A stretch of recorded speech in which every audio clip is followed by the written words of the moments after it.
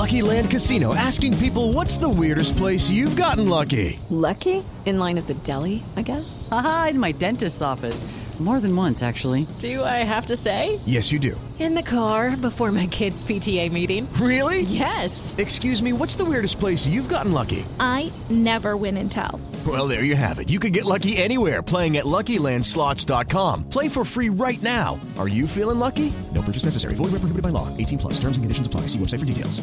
Hey guys, it is Ryan. I'm not sure if you know this about me, but I'm a bit of a fun fanatic when I can. I like to work, but I like fun too. It's a thing. And now the truth is out there. I can tell you about my favorite place to have fun. Chumba Casino. They have hundreds of social casino style games to choose from with new games released each week. You can play for free anytime, anywhere. And each day brings a new chance to collect daily bonuses. So join me in the fun. Sign up now at ChumbaCasino.com. No purchase necessary. VGW Group. Void where prohibited by law. See terms and conditions. 18 plus.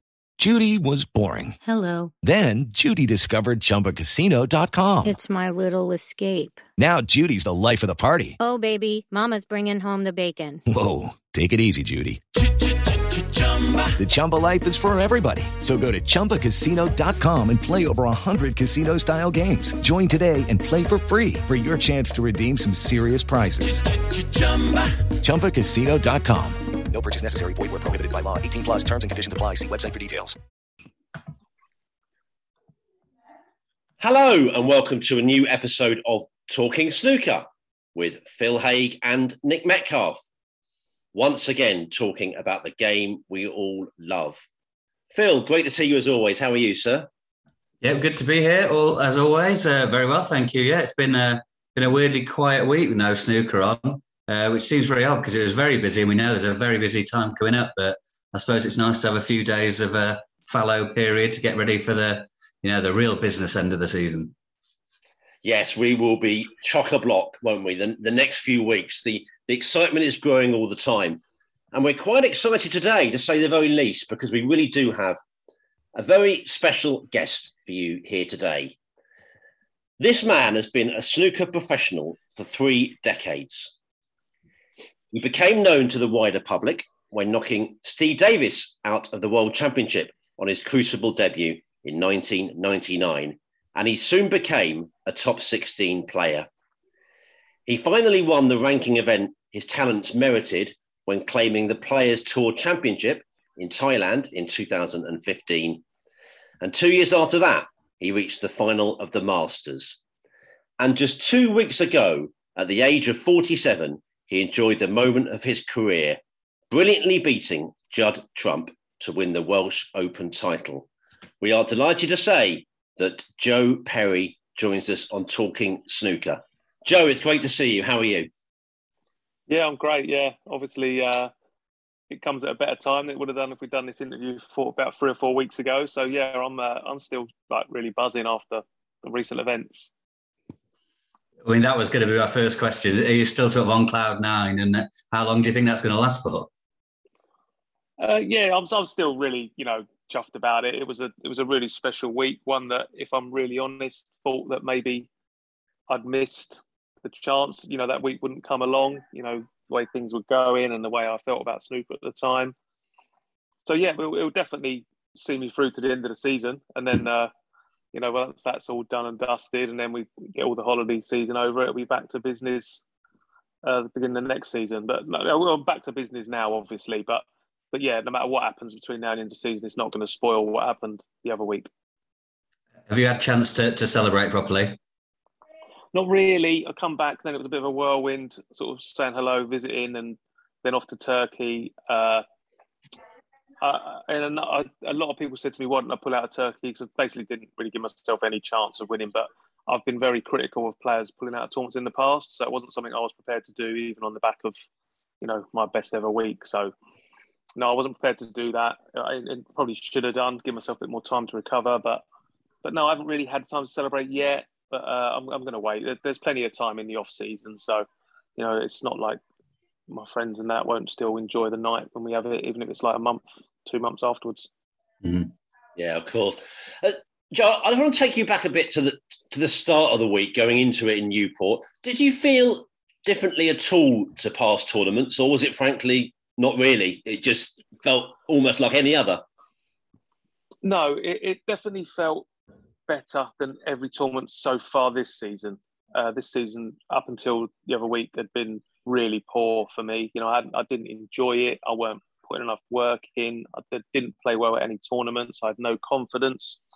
But it did feel different because confidence was building. And I've said in a few interviews, I beat Lee Walker in a qualifier at Leicester, which had nothing to do with the Welsh Open. It was to qualify for Turkey. And it was the best I'd played all season by an absolute mile. You know, and I know Lee's a really good lad, and he doesn't sort of say things that aren't true. And he said afterwards, he was really surprised how well I played with how the season had gone. The referee even said to me afterwards, he went, "Well, you played really well there." And I just looked at him. I said, "Well, I can actually play the game." I said, "Don't sound too shocked." But I think that was a genuine reaction from people because my form had been so bad, and just that one little game gave me a lot of confidence. And then I beat a good player in Chow Yu Peng in the European Open, which I'd qualified for months before, but I sort of backed up that win. And then I did go into the Welsh with a lot more confidence and belief than I had done at any stage during the season. I didn't think I was playing well enough to win it, but you know, if you're a good player and confidence is everything, and your mindset is everything once you get your game. And my game's always been there. It's just the other stuff that's sometimes just eluded me. Mm. It's interesting because I thought there was a game earlier in the season when you nicked a decider against Stephen Holworth. I think that was the European Masters as well. That felt like something of a turning point as well. Yeah, a little, but I think, you know, when you've been playing as long as me, just a win isn't sometimes enough to give you the confidence. I think you have to play well and win. And I didn't play well against Stephen Holworth. You know, I was lucky in the end. He threw the match away, really, if the truth be known, at the end. And so I come through it, but it wasn't enough to sort of give me confidence. You know, it was a win, which just sort of stopped the rot and, you know, just helped me sort of build from there. But it wasn't, the actual performance against Lee Walker was, you know, really, really good. And that gave me the confidence to go into my next game believing I could win. Yeah, it's amazing how often players say that you can come off winning a game and still feeling bad. You'd rather almost sometimes play well and lose. Yeah, I think so. Yeah, because you've got something to sort of go on. Obviously, the win is the most important thing, you know, because you've got something to build, and especially the way the season's been set out. You know, winning that game against Stephen Holworth meant I didn't have to play the next round the next day, even though as I wasn't in good form. You know, I was a few weeks away, well, months actually, from playing the next round of that. So it's something I could sort of really work on my game and get ready for the next stage of that. But yeah, it was, you need to play well, especially, I think more so for us sort of older guys, you know, because it is a bit different for us. You know, I remember when I used to play bad when I was like 19, 20, it didn't make a difference. You know, I just couldn't wait to play the next one. But I think it gets harder as you get older to sort of deal with the poor performances. I mean, the run you had at the Welsh Open, Joe, I mean, it wasn't one of those where the tournament opened up a bit or the draw opened up. You kept having hard matches. In a way, is that sometimes easier to focus the mind? You think, I can't let the levels drop here. I've got Mark Allen next. I've got Kyron next. I've got Ricky Walden. This is a, you know, tough one after tough one. It was quite a run. Yeah, it could work a number of ways, really. I think the way it worked for me that week was because I was under sort of like pressure that I put myself under, you know, for my ranking side of things and stuff. Sometimes in a way, it's better to play a high ranked player because, you know, even though there's pressure in every single match you play, sometimes it's hard when you play someone that, okay, you expect to beat or everyone expects you to beat. You can put extra pressure on yourself. You know, earlier in the season, I wasn't playing well at all. And I lost to all the players I lost to. Okay, they can play. But, you know, if I played them like now, I think the results would be very different. You know, I lost to Sahil Vahidi, I lost to Ben Hancorn and Zhang King, and a few of them, you know, they're good players, but I think the extra pressure you put on yourself when you're not playing well to beat these players that you should beat makes it a little bit harder. Whereas when you play Mark Allen, you can actually just play because, you know, if you lose, you lose. That's it. You know, he's a great player. Same as Kyron Wilson, same as Ricky Walden. You can actually just play the game for what it is rather than all the other mental demons driving you mad, telling you should win and you can't afford to mess this draw up and stuff like that, you know. And maybe would your age play a factor in your vast experience in a sense? Because I guess some guys, if they've got Mark Allen, Kyron Wilson, Ricky Walden, but because you've known these guys forever and you've been playing longer than most of them, you don't probably get overawed by anybody, do you? No, I don't get overawed. I'll be honest, I think still when I play Ronnie O'Sullivan, still can like sort of have that effect on me, but no one else. No, you know, I can sort of like I've beaten everyone. You know, there's no one I haven't beat. Okay, my record isn't positive against everyone, obviously, but there's no one I haven't beat in the game. So I'm not afraid to play anyone. And yeah, sometimes it can just help, you know, because like I say, you go into the match as just purely to play snooker against someone, and that doesn't always happen. You know, sometimes there's so much else going on in and around the whole situation that it stops you from actually just playing snooker and focusing on the game itself. Can you remember the point in that week where you thought, I might actually win this?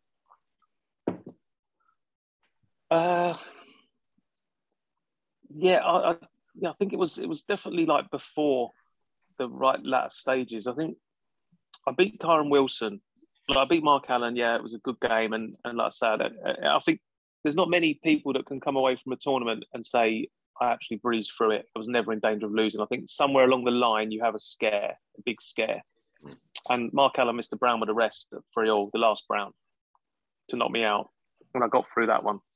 I then played Kyron Wilson, I played like probably the best match I've played this season. You know, I literally just didn't miss a ball.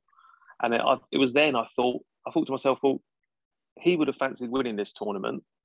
And I've just like completely annihilated him, played great snooker. So there's no reason why I can't win it. And I think at that point, I thought maybe. And then when I backed up the good performance against Kyron, against Ricky, then I genuinely did. Because, you know, Jack Lazowski, yes, great player, but, you know, I know if I play good, I've got enough for Jack. And then who knows what can happen in the final. Yeah, that win against Kyron, I've got the breaks here. 138, 126, 73 and 71. I mean, that must have been some feeling after that match. Yeah, and even like the 73 and the 71, you know, they were frame winners. It was like one chance, one game. And you know, there's lots of players in the game that can do that, but it's not easy to do it at a tournament against a higher ranked player, you know, a serial sort of winner, serial performer. And that gives you even more confidence. You know, you do it against them guys, then, you know, your game's in good shape.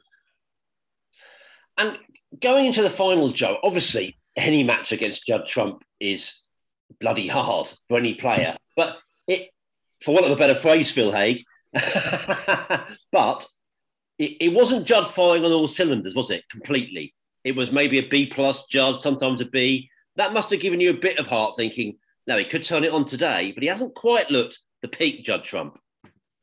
Oh, absolutely. Yeah, you know, I don't know about other players. I'm always honest. And, you know, I watch a lot of snooker and I watched Judd sort of make his way to the final that week. And you know, he probably only got to the final because he just tries so hard and his temperament's so good.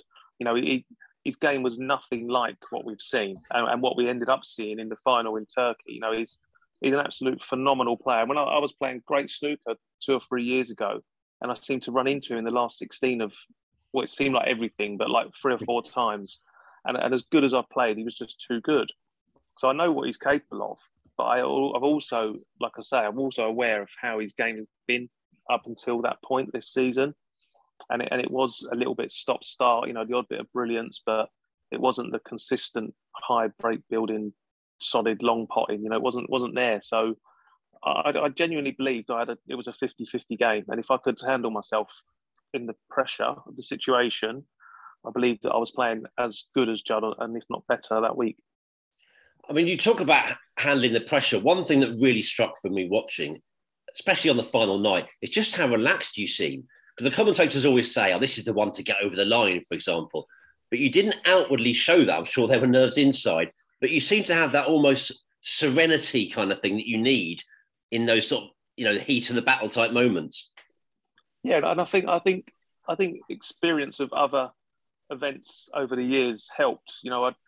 People talk about experience. They just assume that because you're 47, you're really experienced, but that's not always the case. I'm not experienced of big finals, massive finals, the full crowd walking down the stairs, all the jamboree. I'm as experienced as I am in terms of playing snooker for 30 years.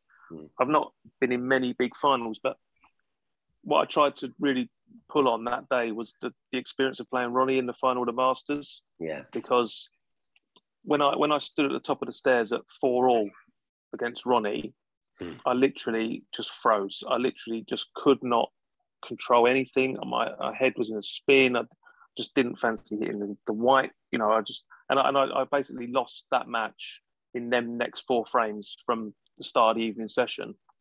No, I'm not saying I would have won if I hadn't been like that, because Ronnie's Ronnie and it's the Masters and it's Ronnie's tournament. But I literally give myself no chance. I went from 4-4 to 8-4 and didn't even attempt to give him a game. So I was prepared for what might happen in the evening session against Judd, and I really that's why I was so proud of myself, because I was so calm and confident at the start of the evening session. It just grew and grew and grew and built, and the nearer I got to the winning line, the more confident I felt. I just wanted the chance to come. Where sometimes you're sitting in your chair and you just don't want that chance to come because you just know you're going to mess it up. Whereas on that evening, I just wanted chances because I knew I was going to take them. And you remained remarkably calm afterwards as well, because it was emotional scenes, but you held yourself together probably better than some people watching, because I'm sure there were some tears even watching the TV. It was amazing. Yeah, I'll be honest, it did get close. When obviously I spoke about my parents being there and, what it meant for him to be there.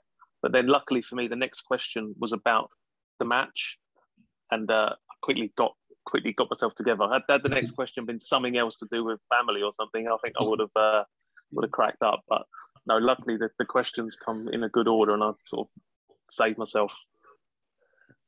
Oh, and everyone would have been on board. It was lovely scenes, and clearly, and obviously it came out. You've spoken about what the illness your dad got through and everything. So it almost came at a perfect time, this, didn't it, when everything's come together? Yeah, definitely. Yeah, it was a horrible moment last year for me, my family, and obviously my dad. We thought we'd lost him. Well, we did lose him very temporarily. Luckily, paramedics are exceptional people.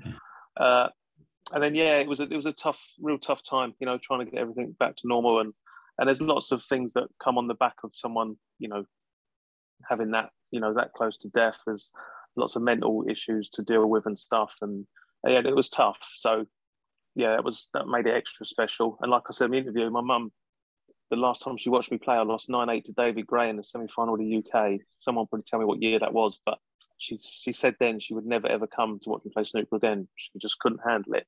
Yeah. And that final happened to be the next time she come to watch. So yeah, absolutely brilliant the way it worked out. Yeah, it's beautiful stuff.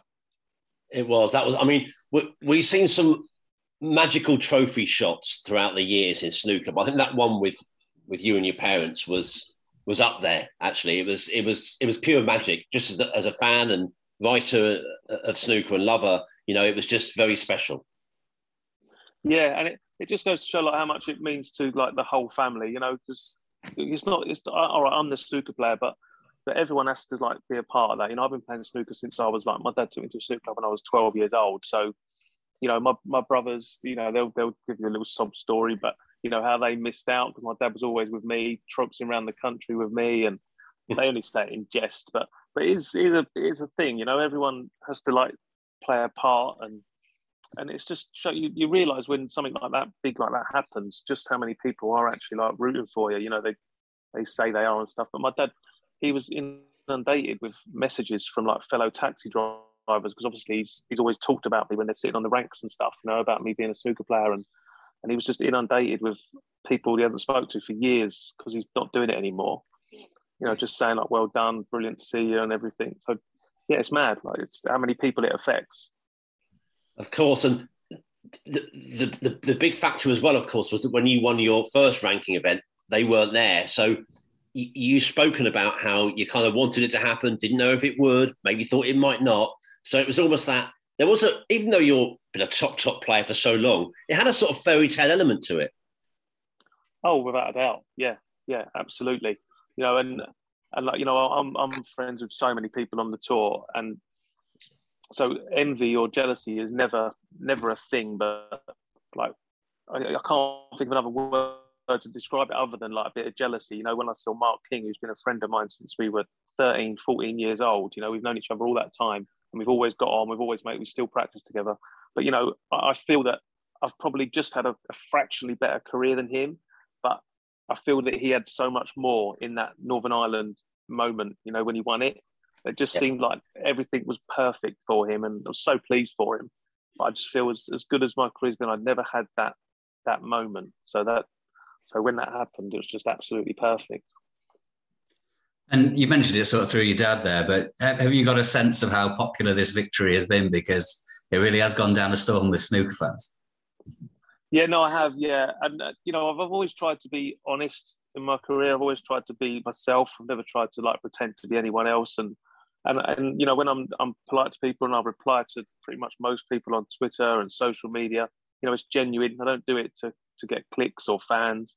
And I think then when that something happens like it did the other week, you realise, the sort of effect you've had on people, and the response I got was just absolutely phenomenal. It took me, I think I spent 2 days, obviously not non-stop, but literally replying to every single person that messaged me, and it's nice. I think it's important, because without them, what are we? The sport becomes so much smaller.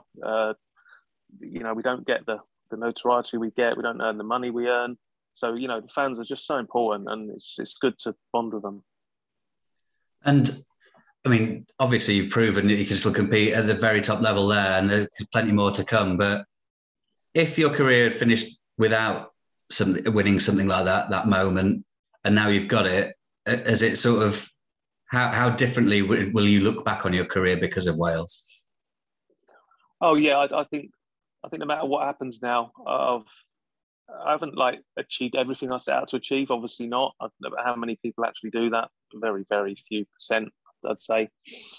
But yeah, I can walk away from snooker now, happy with everything that's happened. I've got other stuff to show for it. I live in a nice house. I'm financially secure. So all that was already there. But now I've got them memories, and that can never, ever be taken away. I've got my snooker room it's just got add another piece to the sort of trophy cabinet. And yeah, it was the finishing piece, I think. I want to ask you a bit more about Turkey as well, because that's where pretty much all the players were. I mean, when you first arrived and saw your friends or just general players that they must have kind of swarmed around you a bit, didn't they? Or just patted you on the back, said congratulations. That must have been really lovely when your peers are sort of praising you and hailing you. Oh, without a doubt, yeah. Because, as great as the snooker fans are, and they are incredible, when you get that recognition from fellow players, especially ones that I hold in real high regard, players that have been around as long as me, people like Anthony Hamilton and Mark Davis, just to name a couple, that really means something. And, they sort of, all right, they didn't go out of their way, but I had a meeting when I got there with people from World Snooker, and a few players walked past, and they sort of diverted just to come and say well done, shake my hand. They'd already said well done on social media platforms and messages, but they wanted to do it in person. So yeah, the snooker bunch, the family, you want to call them that, they're, it's a real great place to be. The tour is incredible. There's no animosity. The press sometimes try and build up rivalries and things, which there's always going to be rivalries in sport, but the actual tour itself is incredible. Everyone's just so behind each other. Do we try and build up things, Phil? Is that fair? I think. Yeah. Don't mind it. Not particularly yourself, but no. I think they like to. It does create a story. They tried a few years ago. We had the Kyron and Judd thing, and they sort of make it out to be more than what it actually is. It's two great snooker players that keep coming across each other. That's all it is. There's no more than that. I know. I'm just teasing. Guilty as charged. There's ultimately just too much respect for people at the top level. Well, any professionals really, everyone knows how hard everyone works, don't they? So even if you don't like each other personally, which is quite rare anyway, I think everyone has such respect for each other as players. Yeah, well, we all know how hard it is to win. I've been playing a long, long time, and I know I'm sort of regarded as a top player, have been for a long time, and I've got very few wins to show for it. So it's just evidence of how hard it is to win, and sometimes we take for granted when the likes of Neil and Judd and obviously Ronnie, John, and Mark just keep winning and Selby. We take it for granted because we're so used to seeing them win. We take it for granted because they're so good at it. But when someone like me wins, or like a few years ago when Anthony won his first tournament, I think that puts into perspective just how hard it is to win on the tour. No, definitely. Yeah, I mean, I was speaking to Michael Holt last week because he's sort of fighting to stay on tour, and he speaks quite openly how he feels like he's failed in his career and he's not achieved what he wanted to do. But as you mentioned before, everyone starts a professional sports career wanting to be the best or one of the very, very best. And it's a tiny percentage that can actually do that. And it's sort of underrated, the achievements of guys like yourself who've been around the top for so long. They might not get as much silverware as the very top guys, but it's unbelievable to be, you seemed like you were ranked between 10 and 20 for 20 years, which is unbelievable. I think I was. Yeah. Imagine any other field saying you were between 10 and 20 in the world on the planet out of 7 billion people at something. It's unbelievable. Yeah, I know. And sometimes you have to, like as I said, it's so easy to forget. You just take it for granted because that's what you do. But sometimes you need to remind yourself, so other people reminding you. Sometimes you need to remind yourself. And I've done that when I was like struggling earlier on in the season, and then the Masters come around, and I just to myself, I sort of said to myself, you see players like tweeting, players I've got a lot of time for that I think one day will be good. I think Louis Heathcote was one. He tweeted saying about the atmosphere and saying, I'd just love to play there one day. And then I thought to myself, yeah, I've played there loads of times. I've been to the final, but sometimes you just need to remind yourself that you are a top player, and because it's so easy just to get caught up in everything and just like day to day do the same thing. But you do need to remind yourself, sometimes that you've been here a long time and you're a good player. Yeah, I suppose it's that thing that there's only one person that leaves every tournament happy, really. Again, I was speaking to Ollie Lyons the other day. He just had his first ever quarter final, but all he could remember was that it was his most painful loss. So it's hard to take the positives sometimes. Oh, it is. Yeah, we're all like tough with ourselves, but that is like where the mental strength comes in sport, and snooker especially. I think it's one of the toughest. I think we all know that. We're a bit biased because we're into snooker, but it is definitely one of the toughest sports mentally to deal with. It's just hard, and because I think one of my worst ever defeats come at what should have been a memorable moment for me, playing in the one table setup at the Crucible. Not many players get to do that, but yeah, it's probably one of my worst ever defeats. Not in a bad way or negative way, just because you're so close to achieving something and yet so far. No, of course it was a close match. You're talking about that Crucible semi. Joe, we'll take you down memory lane in a moment if that's okay. But I just want to focus a little bit more on you talking about how you'd fallen out of love with snooker a little bit in recent times, maybe obviously in the months before the Welsh Open. Was COVID and lockdown a big reason for that, or was that part of it? Is it just you're getting older? Can you put your finger on it? I think it all sort of stemmed from COVID and lockdown, because I think if you ask most players over the years, like at every single tournament, where would I be? I would be in the players' lounge chatting about certain things, snooker, football, whatever, or I'd be out in the arena watching. And that's how I've sort of enjoyed snooker. I've always enjoyed the challenge of going overseas and playing. I've always embraced it, looked forward to it. I've never moaned about traveling to China, here, there, and everywhere. It's something I've really enjoyed and appreciated about being a snooker player. And when lockdown came, I absolutely hated it. That was just not me. I've never been one to sit in my hotel room until I'm due to play and then go and play. I was sitting in my car because there was no players' lounge. You got tested and you played your match and that was it. So I'm sitting in my car eating a sandwich I've just got from the garage for like an hour before I'm due to play, and I just completely hated it. Going up the club to practice, it was literally going in the club practice, no one there, just me and the table, or Neil on the other table, and I just completely hated it. Everything I loved about snooker had been like whipped away, and I just lost all interest, all desire to sort of put work in. I didn't really bother practicing because I weren't looking forward to going to the tournaments. I sort of weren't bothered one way or the other. So, and sometimes it gets difficult then to get yourself out of that.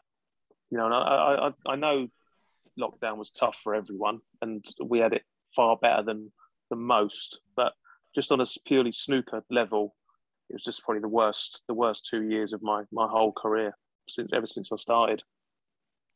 I remember, I think it was in the UK when you were on punditry duty, and I think Ronnie had played, and you'd sort of were both saying you'd almost rather be doing the punditry than the playing. I suppose that is sort of indicative of how you were feeling. I don't know if that's changed now. Yeah, no, it's something I do really, really enjoy. But at the time, I think at the time, how I felt at the time, if someone had offered me a full-time job in punditry, like job secure, for quite a few years, I think I could have walked away from snooker at the time. But like, obviously not now, and not just because of the Welsh. Even before Christmas, when I sort of got my sort of mojo back a little bit, I don't want to give up. That was one of the incentives for me to start working harder. I looked at the rankings and saw how low I was, and I thought, well, I'm not ready to give up my tour status yet. So, put the work in and do everything I could to try and keep it.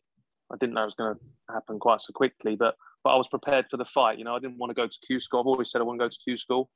So I was prepared to like work tooth and nail to keep my tour status, because I wasn't ready to give up playing yet. But like I say, go back 12, 18 months, I would have handed my cue in, no problem, and been a pundit or whatever you want to call it. And I wonder, which we speculated on after the Welsh Open, whether in a way that media work gave you a different perspective, i.e., playing isn't everything, you can take a step back. Do you think it played a factor in what happened in Newport in some ways? I don't know, because I've been doing it a few years now, and it hasn't really had that impact till now. So I think there was a lot of factors. I think the fact that I was starting to work a bit harder, I did gain some confidence from a few wins. I also said I started coaching in January just to try and do something different, and that really helped me. To see people coming along that are not professional standard, and how much they love it, and how much they enjoy it, and how much they get out of a session, and just going away being a little bit better each time, and little things like that just give you the, like I say, just the buzz to do it again. And you do. Like I said before, you need to sometimes appreciate what you've got, and when these people come for these lessons and they're just so buzzing to see you, and they sort of and you sort of realise you're a good player, and you've got a lot still to give, and it was a combination of everything, just it all sort of come together at the right time, and that's why I'm still sort of on a high with everything. Really, I'm still coaching. I wasn't going to stop just because I won a tournament. I'm still going to be doing the punditry. I've got a first week lined up at the Crucible, so yeah, I'm just really enjoying every department of it at the moment. Well, Michael Holt is giving Phil some tips. Now, there was a bit of a sort of joke on social media that you might be able to help me. I mean, I'll be very embarrassed because I'm very bad, but you're obviously a brilliant player. Maybe you could work your magic on someone as bad as me. Well, yeah, there's no reason why not. I probably won't be able to turn you into a professional, but people. But I just think no matter what level you're at snooker, like I've had quite a few people coming to me now, and some 100 break players, some literally struggle to pot a blue off the spot, but they're improving. You get messages from them, and you give them little routines to practice, and a few days later you get a message saying, I've been practicing, I've finished my routines, and a few of them made their highest breaks in the league. And another guy hadn't had a century. He's had centuries, but he's not had one for 2 years. He's had 3 in a month. And the things like that are really I personally get so much satisfaction out of that because they're enjoying it so much more. And no matter what level you play at, if you can play it better, you'll enjoy it more. And that's what sport's all about, especially if you're doing it for social. It's just about enjoying it and getting the most out of it. I'll give you a ring 5 minutes after we finish recording, okay? Okay. Right, so I guess we should go back to the start now. Obviously, there's been lots of talk about the class of '92 and being involved in that, and that's when you turned pro. I guess the first time you burst onto the scene on a wider perspective was 1999 at the Crucible, but that's 7 years there between turning pro and that. What do you remember of those times? I remember being a bit confused about everything. I had a different start in professional snooker to most. My dad was all for it. He was 100% behind me. Go for it, see how you get on. My mum, on the other hand, was a bit more worried, cautious, shall we say? So she insisted that I not finish my education, but get a good education just in case I didn't make it as a professional snooker player. So I sort of left school with decent GCSEs. She then had a compromise that I'd do another year of GCSEs at college just to get another year behind me. I then done really well in them. So I ended up walking away with 11 GCSEs, sort of 6 at A level, A star level and whatever. So then that really didn't work out in my favour because she then said I should do A levels. So I did 3 A levels, and I did law, sociology, and accountancy at A level. So even though I was playing snooker and I turned professional then because the opportunity come along to get your tour card if you could afford it, but I turned pro. But I was never really full time. I was full time in education, and it wasn't until I finished my A levels at the age of 19 that I sort of really started to play snooker every day.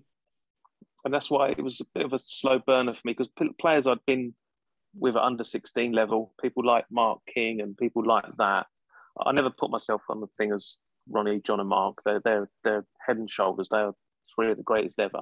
But people like Mark King, I was always quite level with. And after I finished my A-levels, he was 250 places above me in the rankings. I was still 330 something. And then it wasn't until after that. So my first 3 years really were, there was just me just being a professional because I could. It wasn't until the sort of 96, 97 season I really started to make inroads. And then we had the Q School type thing at Plymouth to get the main tour reduced to 96. And I got through in the very first tournament. I beat Alan Burnett, who was tipped to be a future star, in the final of the first event. And then it sort of all went for me then. A year later I was in the top 64. I then got into 32. And then the progress just kept building and building and building. And then I once I sort of got in the top 16, like you say, I was in and around 10 to 20 for the rest of my career.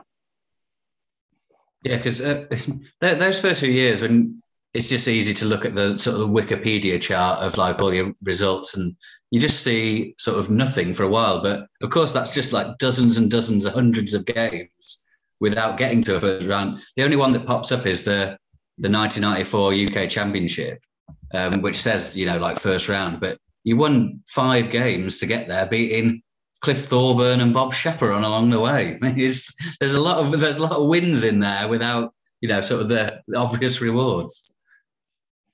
Yeah, I remember the Cliff Thorburn game. I remember it fondly, actually, for not all good reasons. That was probably my first real standout win. I'd beaten some decent amateur to become professional players, but that was my first sort of proper win against someone like everyone knows. And he said afterwards about how well I played, and he was really impressed with my all-round game. Even though I was quite young, he said I'd a very mature game, so that was nice to get from him. But then driving home from Blackpool, my car blew up near Doncaster. so I had to get towed all the way home from Doncaster. I got in about 4 a.m. You can never have anything nice in snooker, can you? No. Get it in one hand and give it back in the other. But yeah, that qualified me for my first ever venue, and I played Joe Swale, and that was when things. That was like the start of things. I started to really feel like, maybe I could have a career in snooker. The first few years, like I say, as fun as they were, probably some of the best laughs I've ever had in Blackpool with all them players there, great times. But it wasn't until sort of 95, 96, I started being a professional snooker player, really like treating it like a professional sport. Mm-hmm. Yeah, of course, and Phil's quite right to say that you had a number of years before the match that people remember you for a lot, really, which was the Steve Davis one. I mean, that match was sort of extraordinary. You played so well to go into a big lead. And I've heard you talk before about, I mean, all players have been in this position in every venue, but I think it's magnified at the Crucible. Steve obviously came back at you, and that was quite a lonely place, your chair, wasn't it? When you really understood, I think, what that tournament in particular could do to players.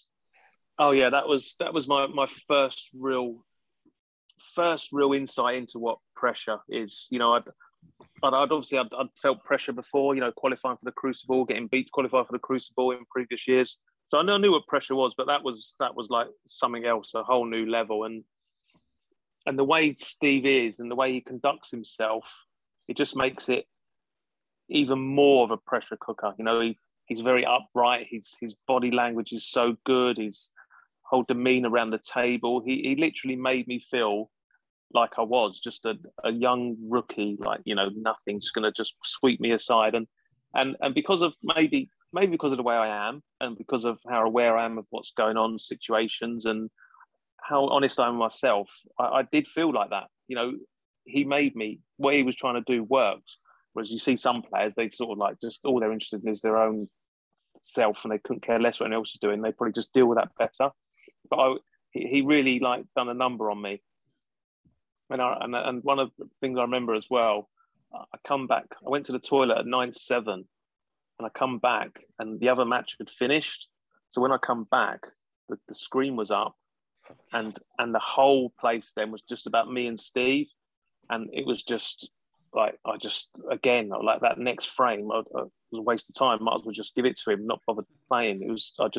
Took me another frame just to deal with the situation of that, because again that changes the whole atmosphere in the place when the screen goes up.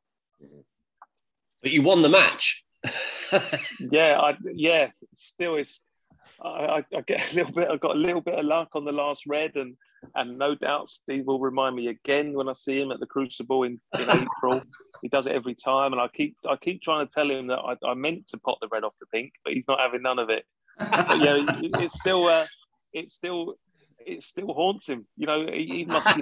He's won everything. He must have lost some absolute heartbreaking matches, but for some reason that one still gets him, which is a feather in my cap.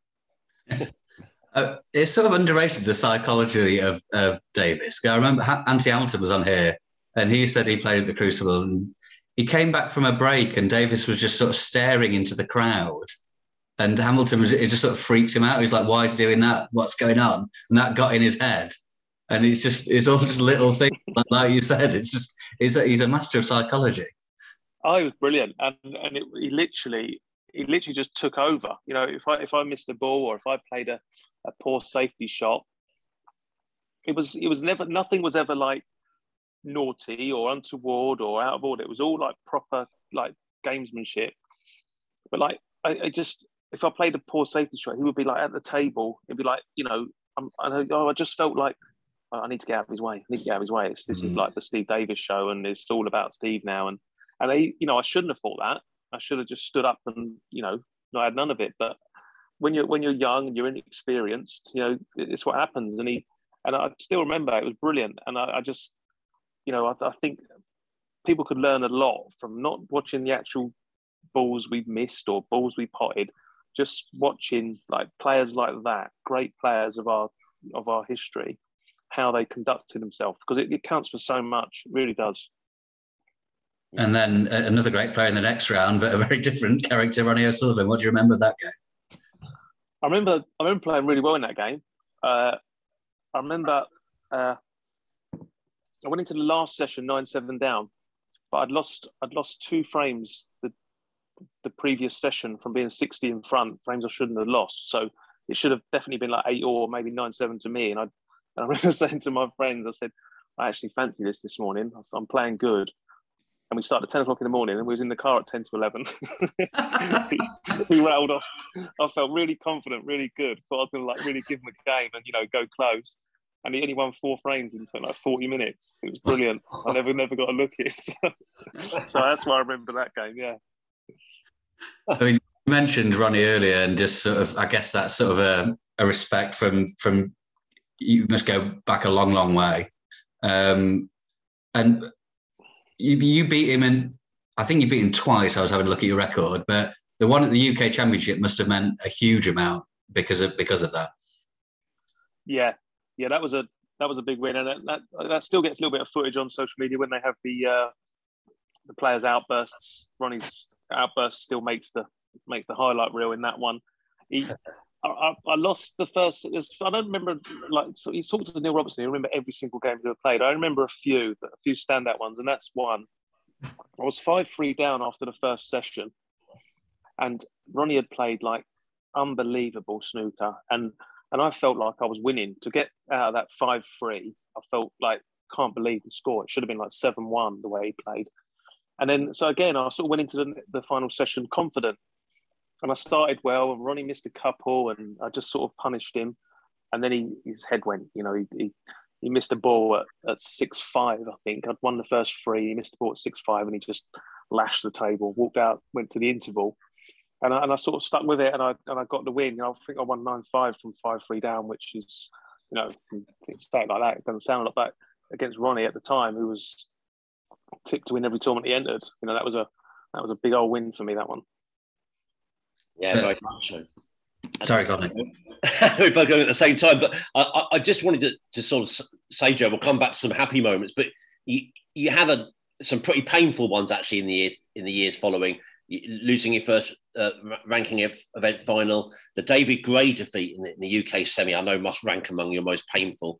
And then obviously the Crucible semi against Ali Carter. Those toughen you up, don't they, though? I mean, they're bloody hard at the time, and I'm sure you still reflect back on them, particularly those very close ones, but they're the ones that make you battle harden, I guess. Yeah. I think without a doubt you learn more from your defeats than you do your wins. I think that is a fact. But at the time, they're tough. They're tough to take because, and it's not them like real tough losses. They're not coming in the last 32 or the last 16. They're big moments in someone's career. To get to a UK final, to get to a world final. They're, even if you don't go on to win, they're something that goes down in the history books and stuff. And on your own personal sort of CV, they're big moments. World finals. They're not easy to come by. So yeah, it's disappointing in where they sort of come, them defeats, but that's the nature of the game. Someone's got to win. I was there. I give it my all. I just didn't have quite enough at the end. Is the Crucible a very different place when it goes? I mean, you mentioned that the curtain going up against Steve, but it's different again when you've got that table in the middle, isn't it? It becomes I would say, an absolutely perfect arena for snooker. Does it feel kind of different when you upgrade to that one table setup? Oh yeah, it is like you've moved to a different venue. Yeah, and luckily, we've got some great people behind the scenes at World Snooker. And I remember I finished late at night. I beat Steve Maguire 13-12 in the quarterfinal. And when I was doing my press afterwards, I can't remember who was talking director. It might have been Mike Ganley. He sort of said, just like, if you want to come down in the morning, it'd be a good idea if you just walk out into the arena when there's no one there, and just have a little feel for it. So because it will feel totally different tomorrow, and it was real good advice. I did do it. I was tired, but I went down there and I had a little look around because the whole place changes, the whole atmosphere, everything. All of a sudden, all the focus is on you, even though it is for the first sort of week and a half. It doesn't there's four of you in that room. All of a sudden, it's all about you and your opponent, and the whole place changes for the better. It's just an incredible place to play snooker. It's the best place to play snooker. But yeah, again, like you said, the whole atmosphere changes. And you spoke of sort of how that feeling in the Masters final against Ronnie. Was it that sort of level of nerves or like numbness at the Crucible? I don't really remember being that nervous. Not like that in that match. No, I was just pretty chilled. I think obviously the match nerves I get every single time I play, but there was nothing extra. Not like some of the other moments I've had in my career. I remember just really enjoying it, enjoying the match, enjoying the moment. Just like I say, I just didn't go over the line. Ali was pretty strong, in all four sessions. It to and fro. I was in front after the first session, behind after the second. Back all square going into the last game. So it was a very even game. It just come down to the odd ball here and there. What's it like just to play a game of that length? I mean, how tired are you after that mentally? Obviously.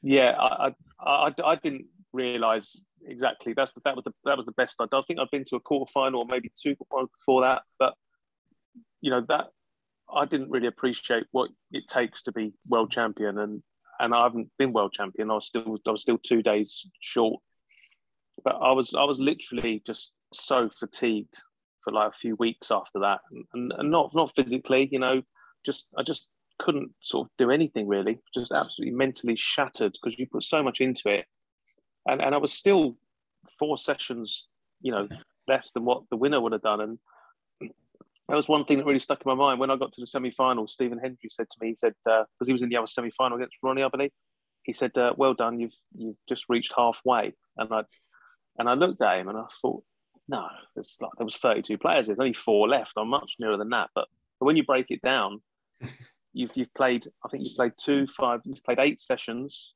you've still got 8 to play. You've won 26, you've won 36 frames, you've still got 35 to win.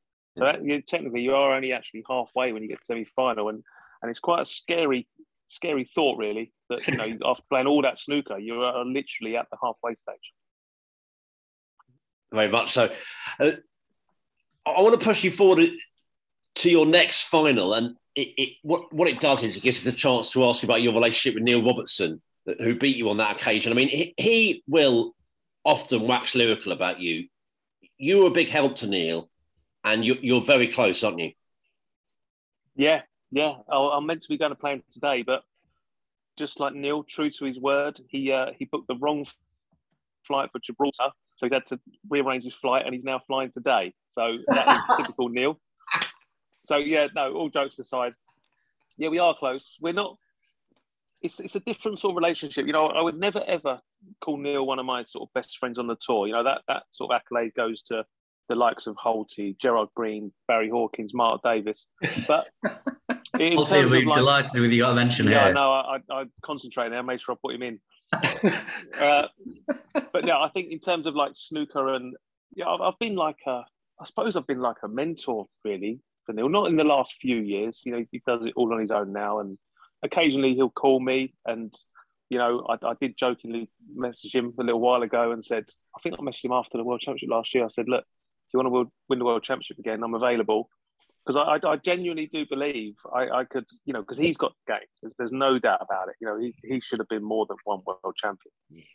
And I just think sometimes he does it all on his own, and I just think I could really help him win more. Because I'm not just taking all his credits away from him. He's done it all himself. But he's said himself how much I've sort of helped him over the years. And I definitely did. I know I did in the early part.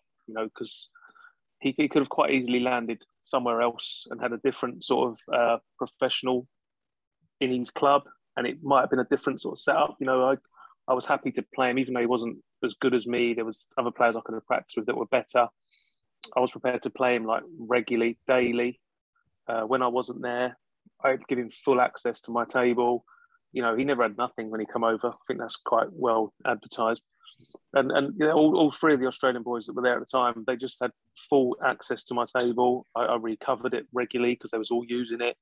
never asked for a penny off any of them. You know, I was, and also like he learned, you know, without me actually being his coach, like we'd play, and I would always play properly. It's something I've always done in practice. I've always tried to play the same in practice or doing matches, and he learned a lot, you know, because he was very raw when he come over. He's a great potter. That was it. And you look at him now, you know, he's got everything. Absolutely, like the complete snooker player.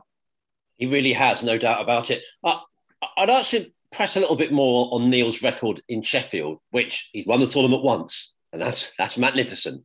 But in recent times, he hasn't done well enough. Do you think he's having come up some sort of mental block with that venue, some of the things he says? And what do you think the issues might be? To me, it's one of the craziest stats in snooker that he's only been to the one table setup once since 2010. I think that is just the hardest stat to believe. I really do.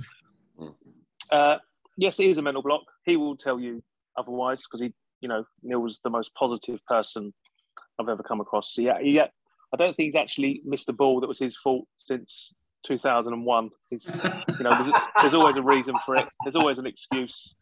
He's the most positive person I've ever met, and that's brilliant. And that makes him the player he is. You know, whenever he loses, it's not his fault. So he doesn't take any baggage with him into the next match.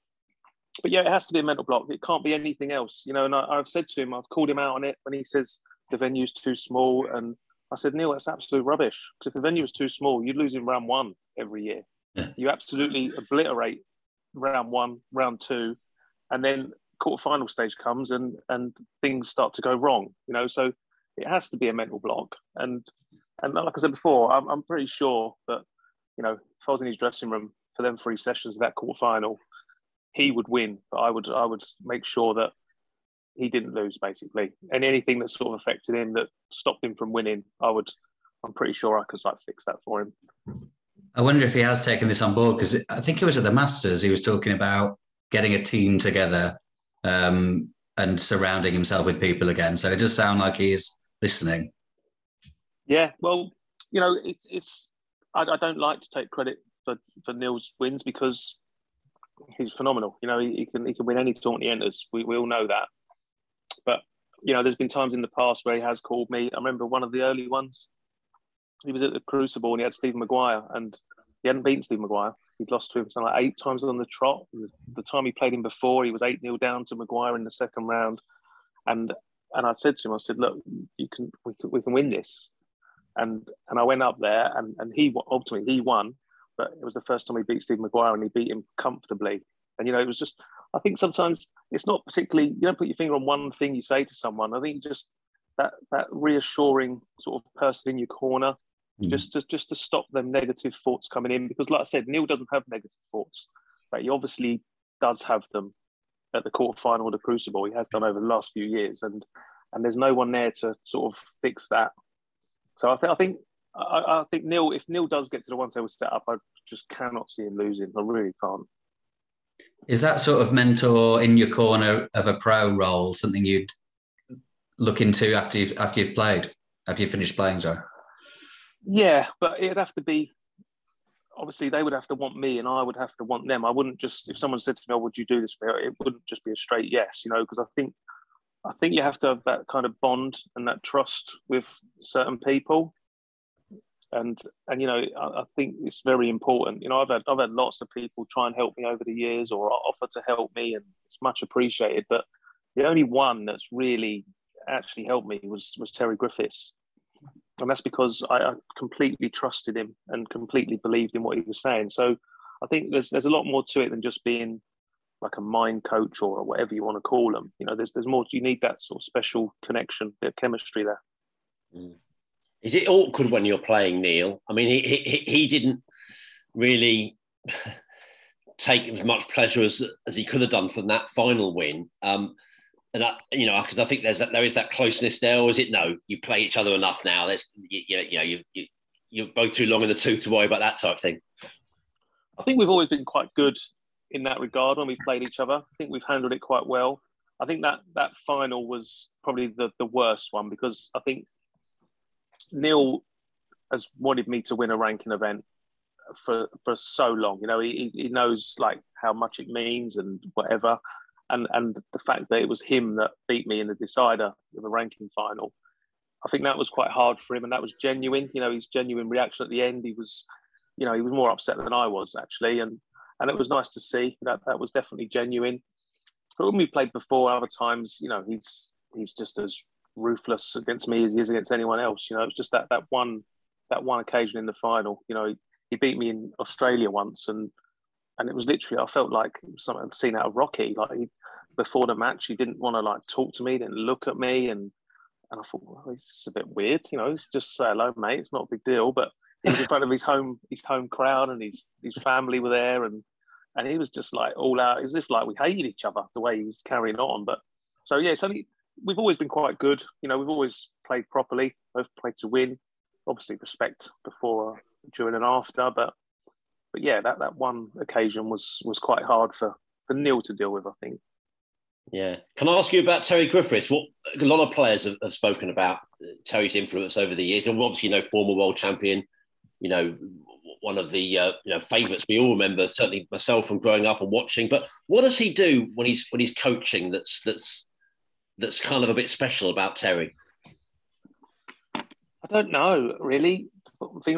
He just understands. You know, I've had a few people, and there's a few players that now have got mind coaches, and they're doing really well with them, and they're working well.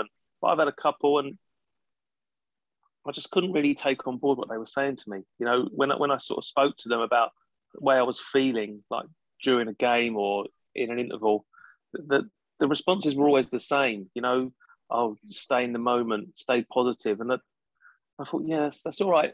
That's all right saying that. But whereas Griffiths, he knows what it's like to sit at the crucible and not pot a ball for 4 frames or not want to get a chance because you're embarrassed you're going to make a mistake. You know, he knows when you tell him that, he knows, and he can then, like, you know, pass on his wisdom and give you tools to sort of deal with them sort of things. So again, like I said about like maybe me being a mentor one day, it's having the trust and belief in the person that's talking to you in what they're saying is going to work, and it's helpful advice.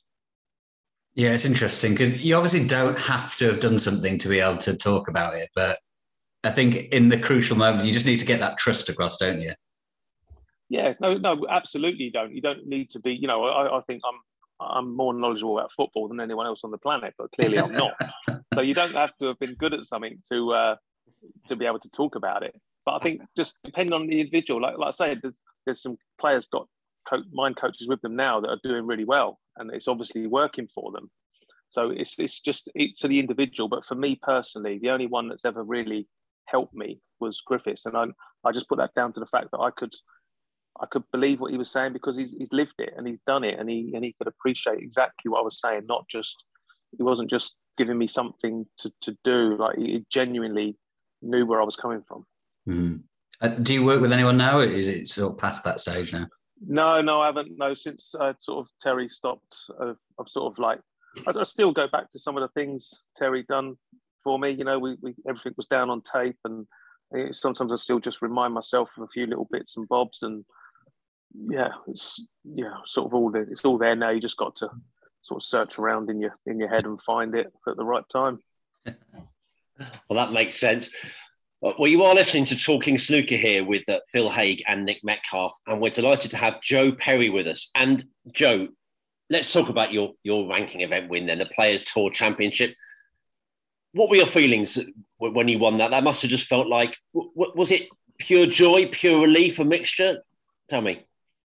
Yeah, I think it was, because it wasn't the big grand parade at the end. You know, we didn't have like the confetti machine and all the cheering and the photographers there.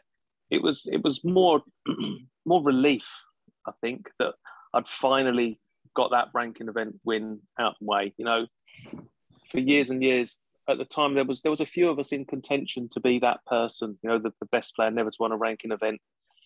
I think it was myself, Ryan Day, and Anthony Hamilton were always the three sort of put up in that on that sort of podium. So, and then obviously I had a few near misses, you know, deciding frame, other final defeats. So to finally get it done was was a massive relief. Yeah, I think that's probably the best way of describing that win. Yeah, really. Probably extra special to beat Mark in the final. I think it was his birthday yesterday. I think I saw you tweet that he's your snooker hero.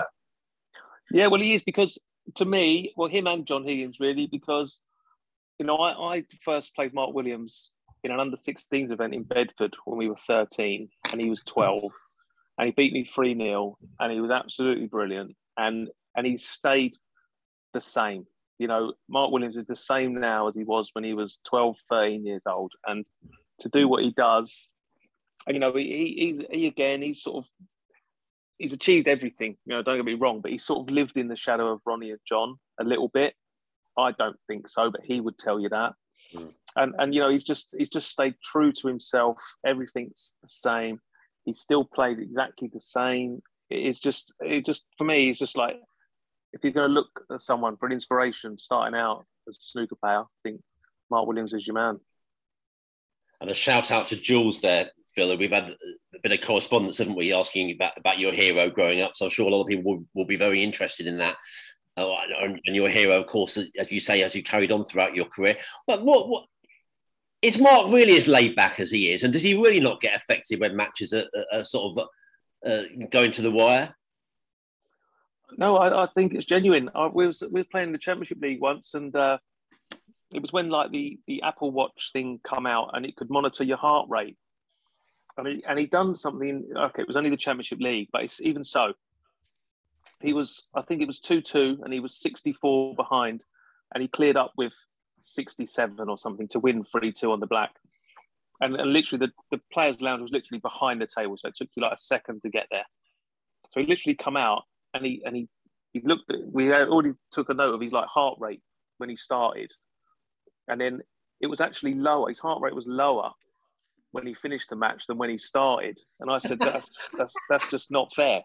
It should be, your heart should be pounding out of your body by now. He should be like, struggling to breathe.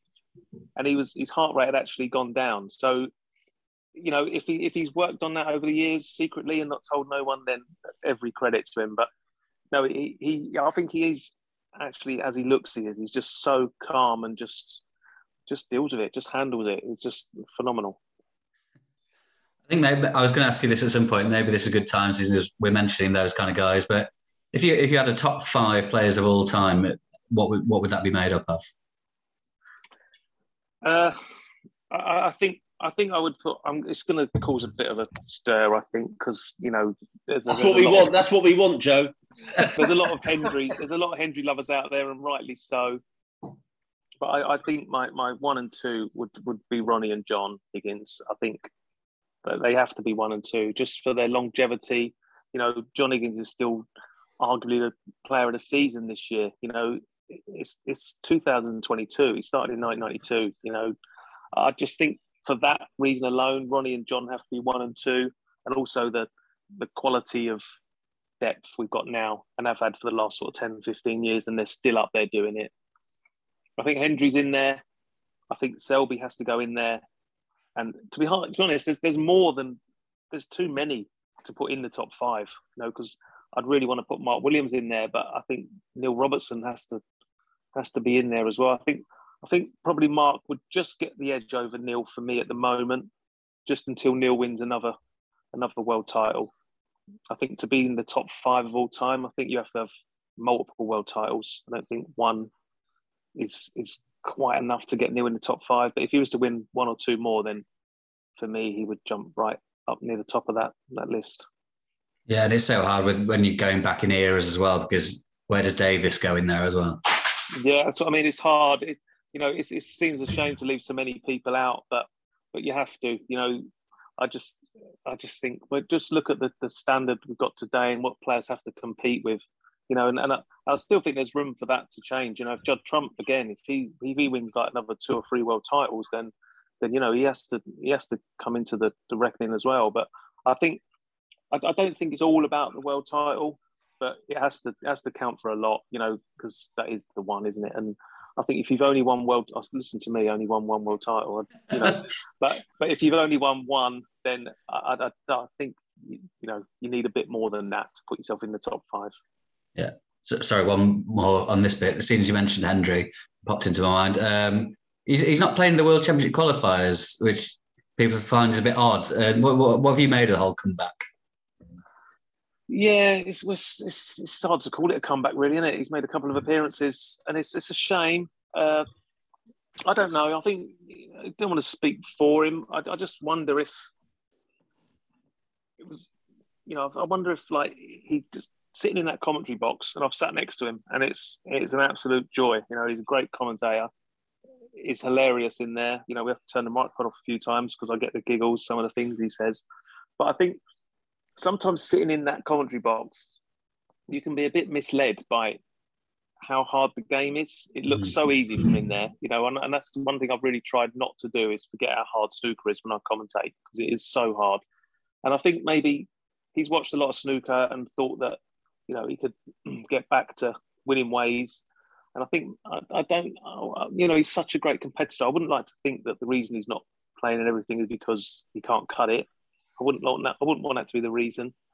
But I think maybe he's realised that to have any chance, he's got to play 6, 7, 8 hours a day. And maybe he doesn't want to do that. And I totally get that. He's of an age where, do you really want to be in a snooker club playing for 7 hours a day? Probably not. And for him to compete, that's what he's got to do. And I think maybe that hasn't all worked out as he anticipated. Would you think? I don't know if he's going to get offered another wild card, but what would your opinion be on that? I think he'll get offered one, and I think that's okay. I think it's okay for the likes of him and Jimmy, because they have given so much to snooker. They've given everything.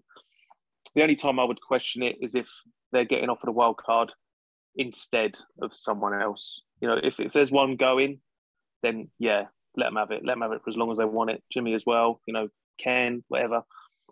But not at the expense of someone else. If there's a spare one, let them have it. That all makes sense. Joe, just to wind you back a little bit to that win you had in Thailand, you sort of mentioned there about the sort of strange presentation. Was there no trophy? Is that right? There had no trophy. There was, luckily for me, I've got a real good friendship with Mark Williams, and he's like sort of was the only person I sort of celebrated with. We went out for dinner and a few drinks, quite a few drinks, and he was all for it. Obviously, I paid. Obviously, seeing as I won.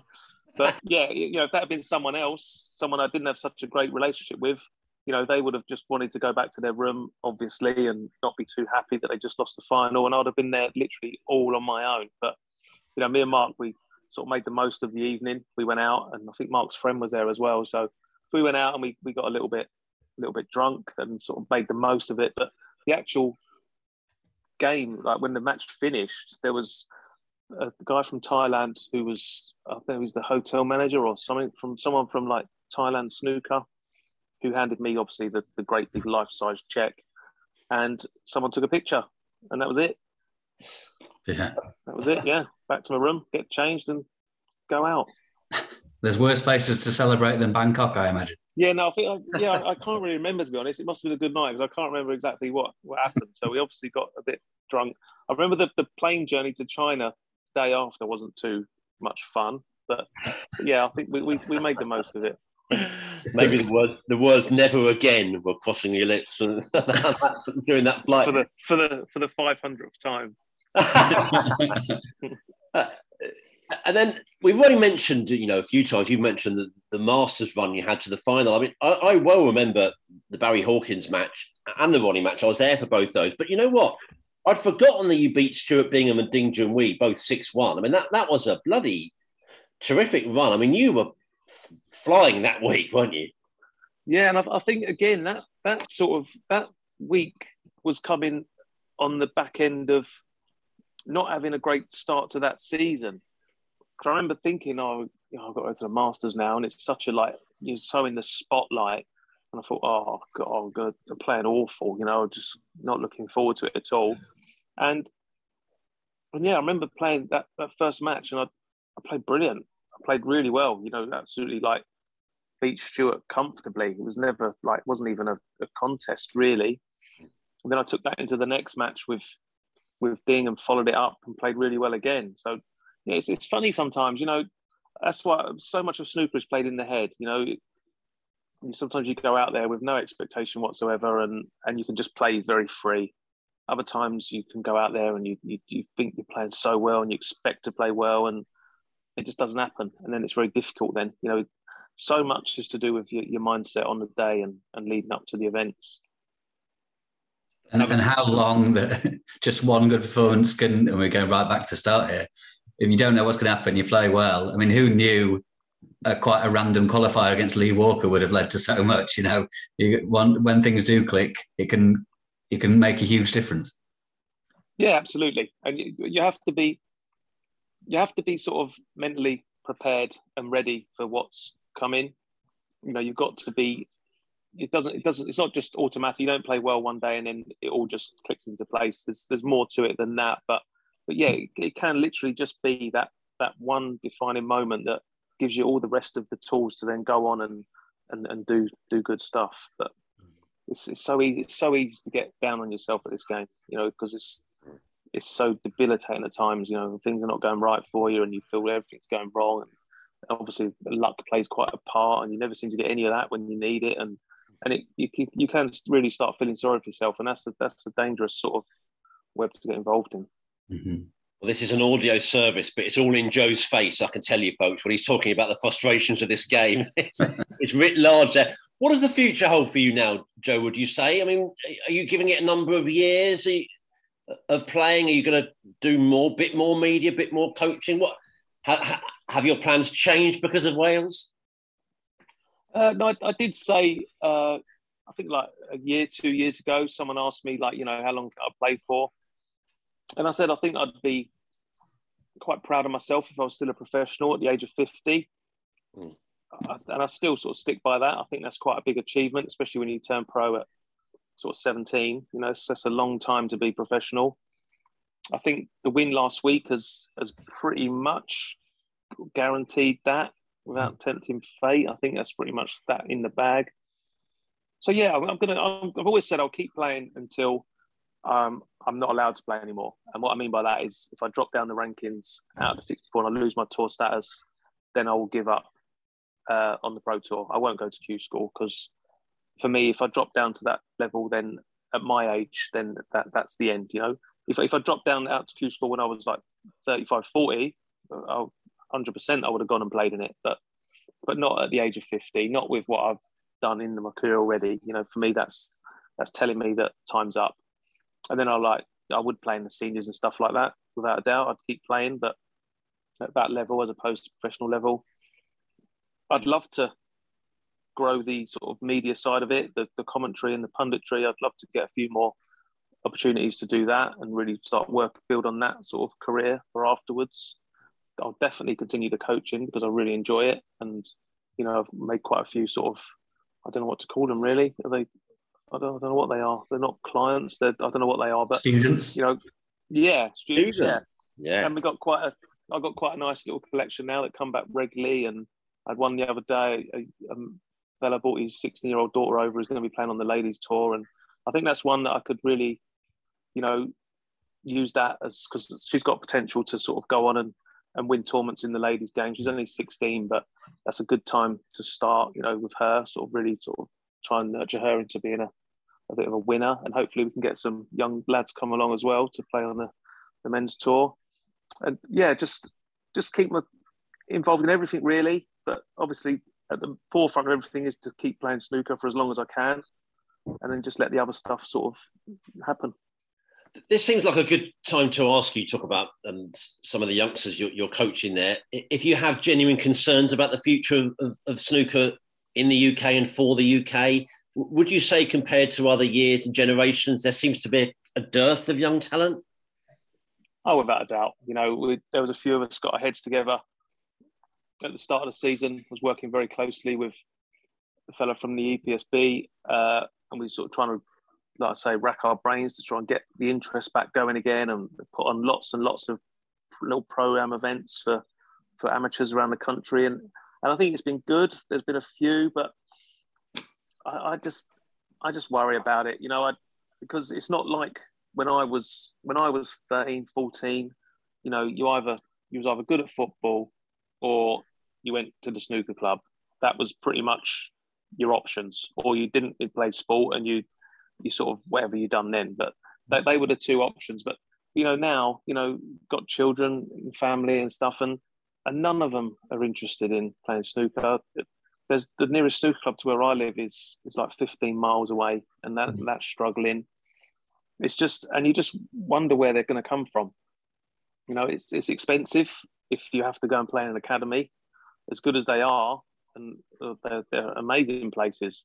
But you know, if a kid like enjoys playing snooker and he's 14, it's very hard for his parents to put him in the academy at £500 a week. You know, it's not really the done thing. So you do worry where the talent's going to come from, and if it's going to keep coming from the UK. So very tough times, I think, in that regard. I think it's encouraging, as you said, your coach is going well. I know Michael Holt has sort of been quite surprised how busy he is with it, and Stephen Holworth's doing some as well. So that is encouraging that there is interest there. There's definitely interest there. People would love playing snooker. You know, I think on fan base wise and like TV audiences and stuff like that, I think it's never been better. You know, you've only got to look at the ticket sales. You know, I remember playing at the Crucible in my early times there, and the Masters, and it wasn't sold out. You know, and it's a lot more expensive to go and watch snooker now. Yet they sell out every single time. So the interest is definitely there. It's, you know, it's probably, if anything, in that side of the game more so than when snooker was booming.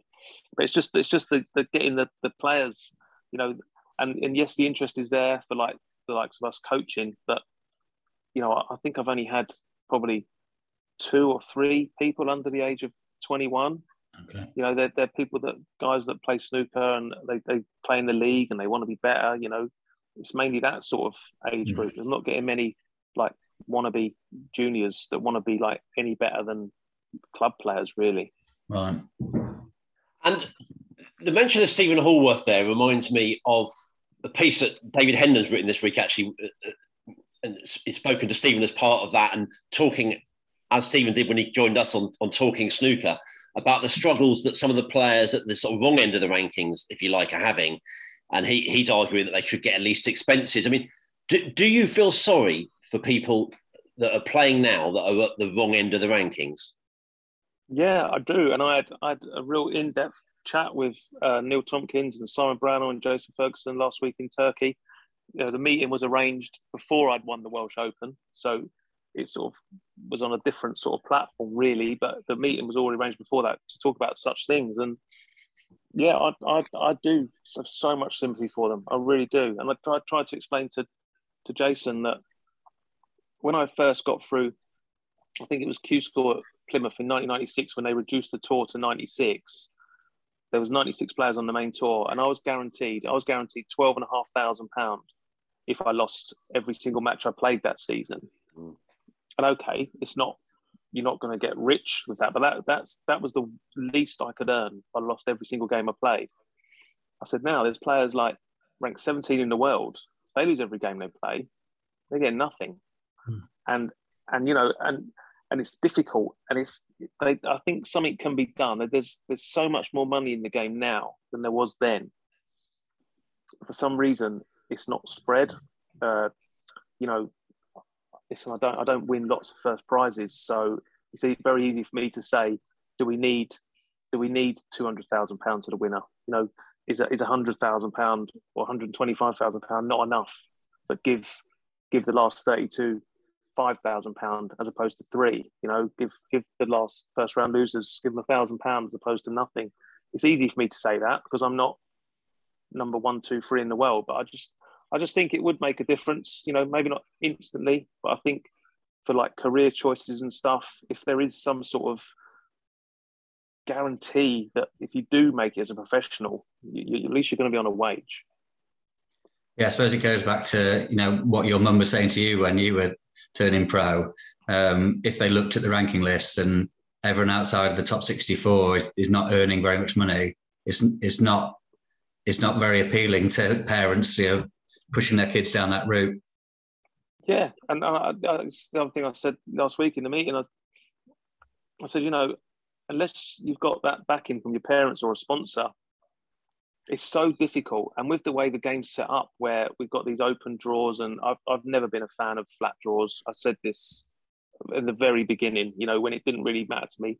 And to be honest, when flat draws were probably a benefit to people like myself, because back then, 2010, the players ranked sort of 65 to 128 weren't that good. They are now. Everyone on the tour can play now, but back then they wasn't. So it was basically guaranteed to win our first, second round match in every tournament. So it really helped people like myself. But the way the system's set up, these people get on tour and they get some tough draws. They play like 6 or 7 top 16 players in their first season. It's just so disheartening, and they're not going to make any money, because who can beat them sort of players week in, week out in round one? And I said to him, you're going to lose a lot of talent, not because they're not good enough, just because it's too difficult. Back when we was all playing, we played amongst players we was ranked next to, and we gradually worked our way up the rankings. This I've never been a fan of this system. Yeah, they might not be good enough to beat those top boys now, but doesn't mean they couldn't in the future if they were. The two obvious ones that spring to mind, even like after my time, is Neil Robertson and Ding Junhui. Neither of them kept their tour card. Neither of them. And they're two of the greatest players the game's ever seen. Yeah. Neither of them kept their tour card. And that was under a system where you did play people of your own ranking. How would they have got on if they'd had been in this system? We who knows? We might have lost them. If Neil's parents couldn't afford to keep funding him for 3 or 4 years, he might not have been a snooker player. He might have to go and get a job. And we're never going to know that. But that could potentially happen to people down the line. Some talented 16, 17-year-olds. Look at Julian Boyko.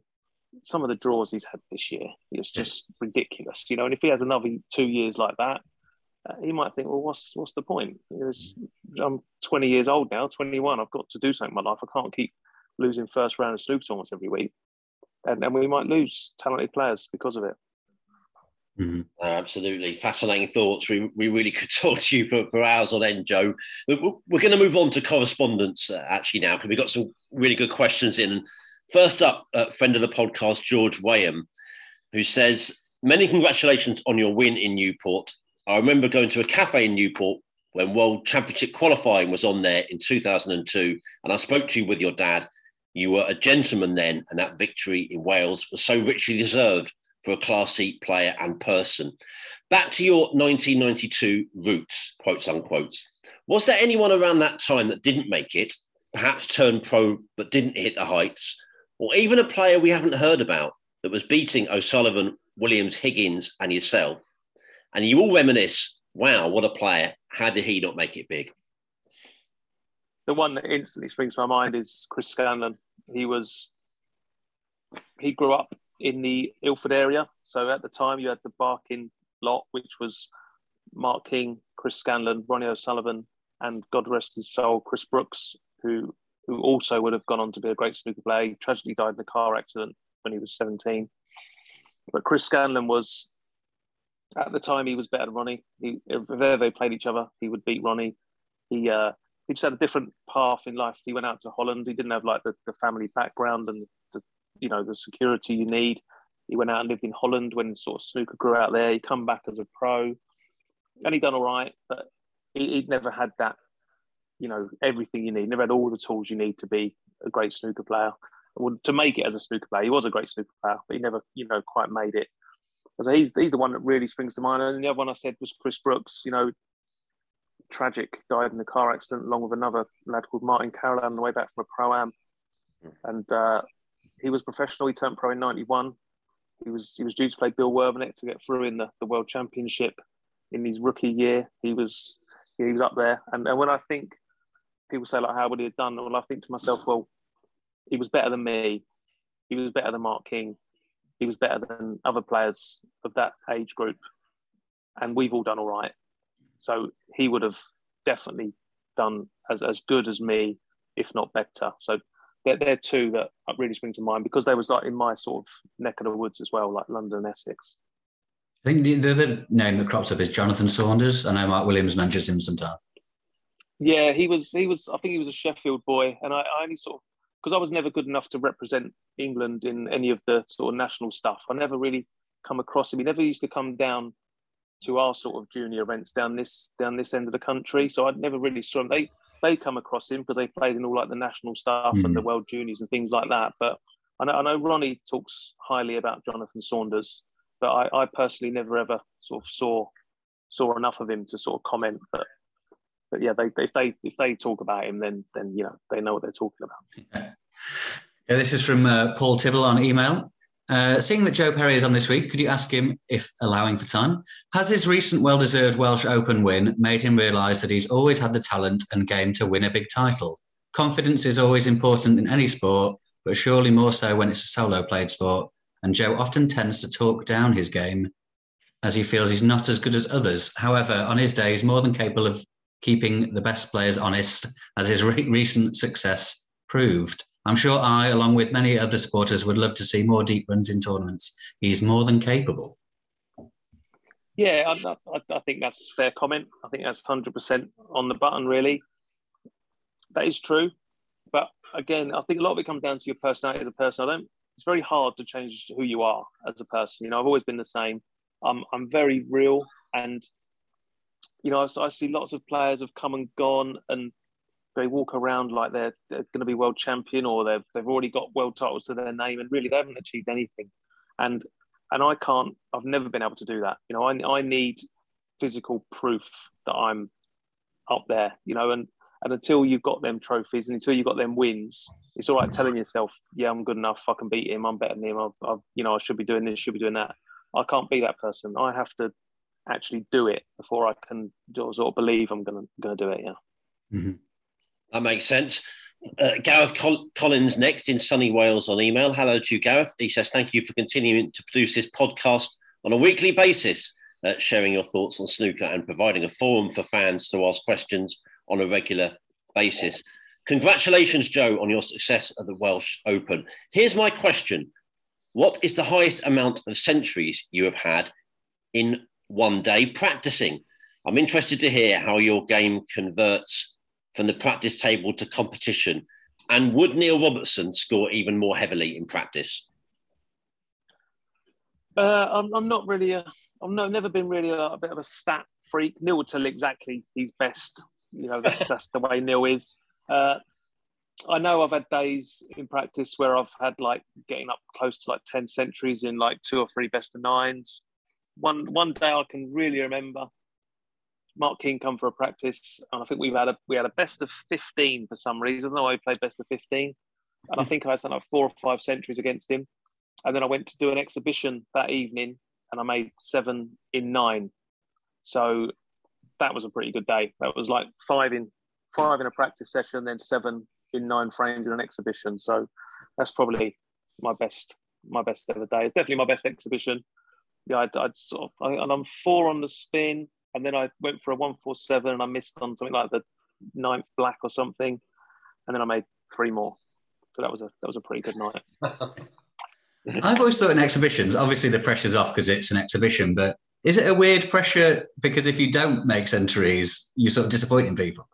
Yeah, a lot. You can sort of tell how the night's going to go because obviously we're all used to like playing and it's easy. You know, we get good chances and you play, but a lot of it can depend on the table. You know, most of the time we play on a table that's got slightly bigger pockets, so that helps. But I've done a couple of exhibitions where the table's been like so bad and then it's just awful because, you know, we do need certain conditions to be able to play the way we play.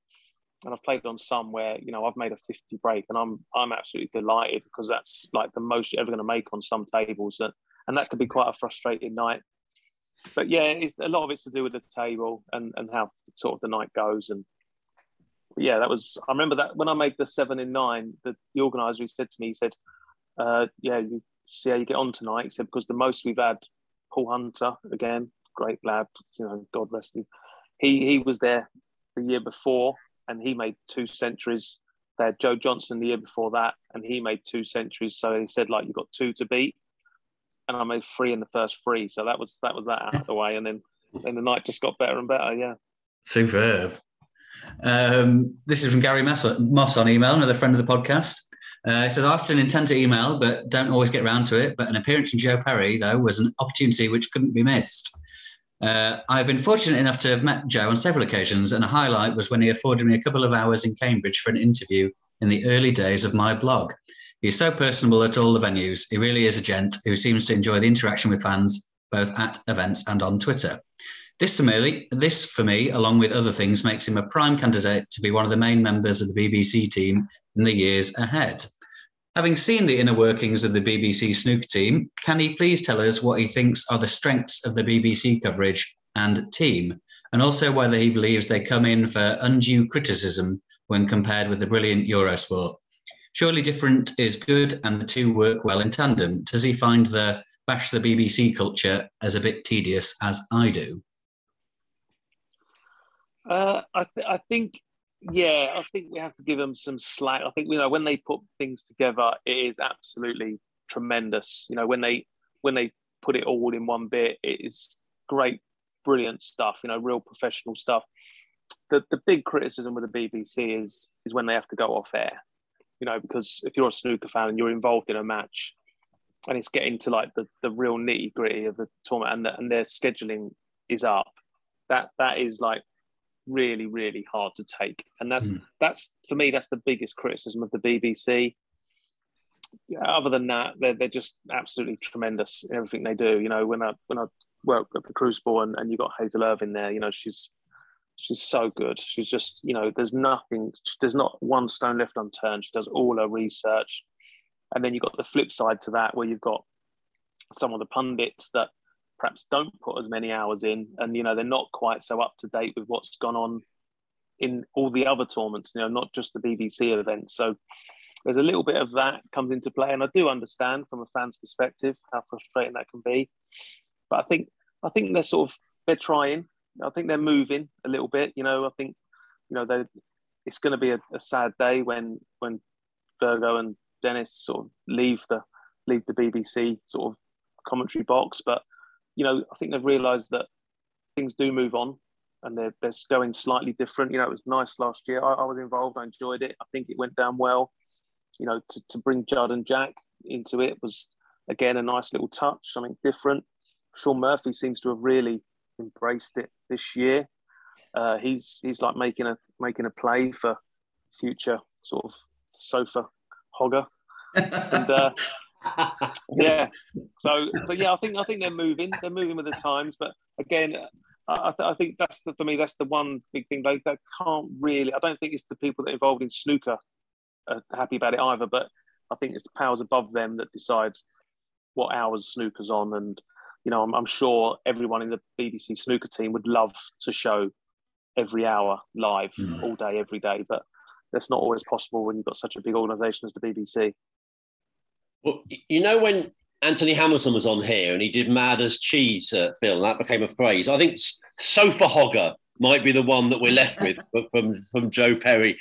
I've heard you actually say, Joe, I mean, talking about Virgo and Taylor, obviously John was on this podcast and said that he's been told it's the final season for him at the BBC. And you were saying they're brilliant, obviously, not just because they've been doing it so long and they're great voices, but they're great at starting a frame, ending a frame, and doing all the sort of important bits, if you like, in the right places.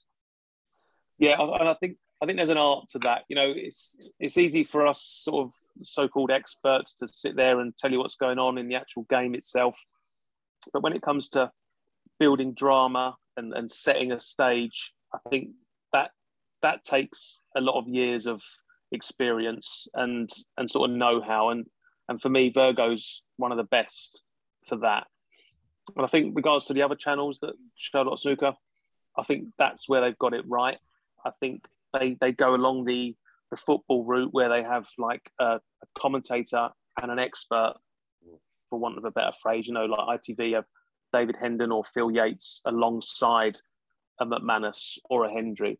And I think that works because you just leave all the journalistic stuff to the journalist, and you leave the intricate snooker stuff to the snooker fan. I think sometimes I think from a snooker fan's perspective, when I watch snooker, I think that comes across nicely because when you've got two snooker players in the commentary box, you sort of both do reach for the microphone at the same time because things happen in a frame that you both want to talk about. Whereas when you're alongside someone that's just doing the stats and the stories and this, that, and the other, you sort of don't get in each other's way. It sort of just tandem works nicely.